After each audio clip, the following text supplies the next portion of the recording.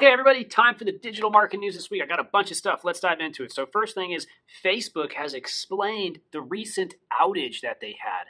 Could you believe it? People from all around the world were missing Facebook as it went down, and then afterwards talking about how they actually didn't miss Facebook and how nice it was. Anyways, here's what happened. According to the company, the outage was caused by configuration changes on the routers that handle communication between data centers.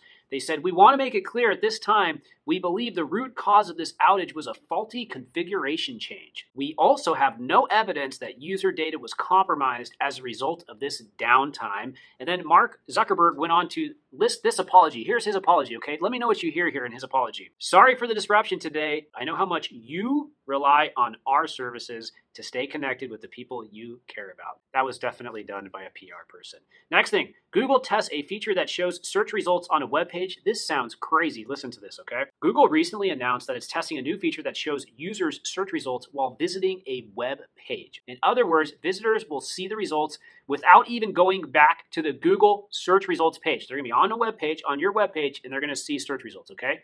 Here's how it works. Google will display a left-hand side panel that opens up when the user visits a web page clicked from a search. It will show the other search results from a previous page. This is not a new concept. In fact, there was this really cool tool, I believe it's called Sniply, and what it allow you to do is you could essentially share any of their URLs, and it would look like that you're actually on a web page, but you would actually be on their website, and they were just iframing the page, and then you could serve ads or links to whatever you wanted on the same web page. So pretty interesting, but this means that links to competing websites could show up on your website, all in the name of user friendliness. Next thing, Google search ends support for Internet Explorer 11, and that's very, very bad news for the 17 people who still use Internet Explorer 11.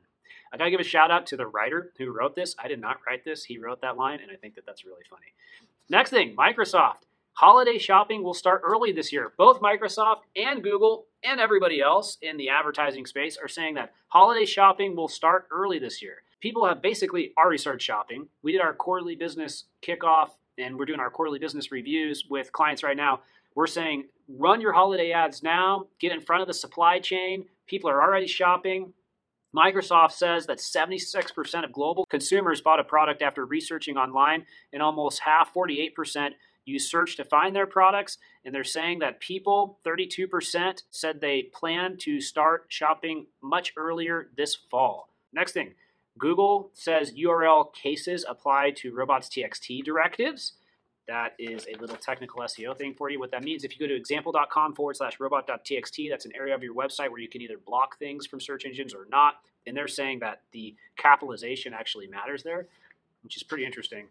Next thing, Instagram has dumped the IGTV brand, so it's dropping IGTV, which totally makes sense. They didn't need to do that. And they're merging it with Instagram video. So starting today, says Instagram, we're combining IGTV and feed videos into one format, Instagram video. Enough said. Next thing, YouTube offers new options to reach TV viewers. So YouTube is giving you more opportunities to earn revenue from people who prefer watching videos on TV. The expansion of video action campaigns will help you generate leads or land more online sales. Additionally, you can find new customers by combining inventory from different channels, YouTube, Google Video, and YouTube CTV. So it's great to see that they're expanding more into that area. That's it for the digital marketing news this week. Hope you liked it. By the way, I'm going to be doing a webinar, which I would love to invite you to. Come to my webinar. It's going to be on SEO and social media and video and how to use the perfect system going into 2022. Because I feel like if you can tie all those things together and set up a multi-channel strategy that you've got, all of your ROAS forecasts and all that great stuff we're doing now tied to it, you're going to really, really win next year. I'll be doing it with a couple other members of our team. I'm going to leave the link below. Please subscribe and come to the webinar. I will see you next week. If you have any questions, comments, leave it. I love chatting with you online. See you next time. Bye.